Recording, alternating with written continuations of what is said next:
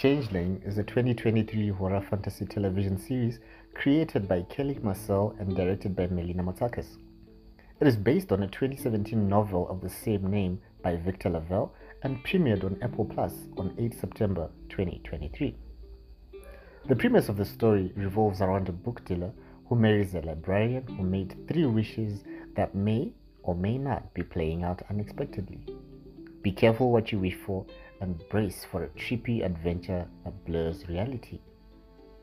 The Good. It's a mystery box type of show that grudgingly teases at the answers while keeping you wondering what exactly you're watching or where it's leading, to keep you glued on for that slow building roller coaster ride akin to Alice stepping through the looking glass and into a cinematic dream sequence.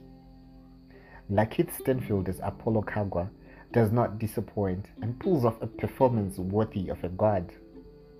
Really had me wondering if he was indeed somehow a descendant or reincarnation of the god Apollo, drawing me into the unsettling plot and not stop watching till the last credit.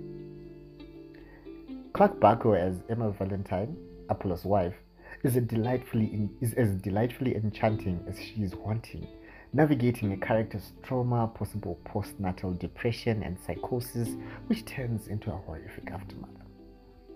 Adina Porter, who plays the part of Apollo's mother, also got a moment in the spotlight to deliver a haunting performance fitting of a Broadway show that practically steals the show from Apollo and Emma.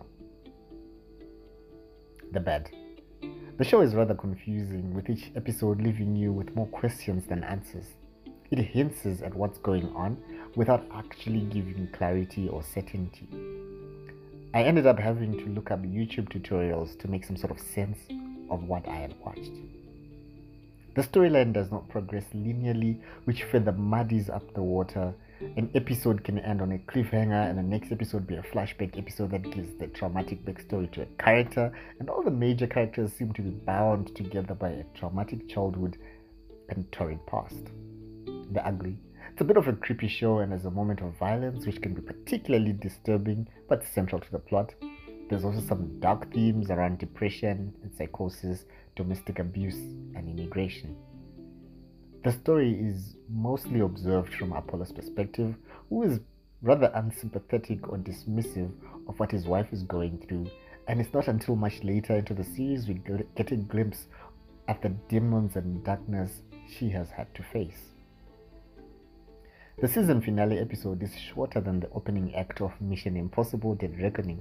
With all things hinted in the series, the finale leaves one with the most unsatisfactory ending and a wait for a yet to be approved second season.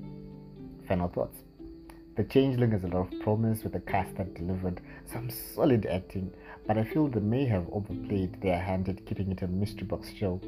If you're someone who values straightforward plots and narrative satisfaction, then this show will be frustrating. But if you find a certain delight in being unsettled and can waver your need for answers, you will enjoy most of the series.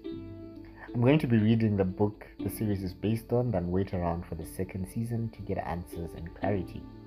Have you watched it? Is it something you would watch?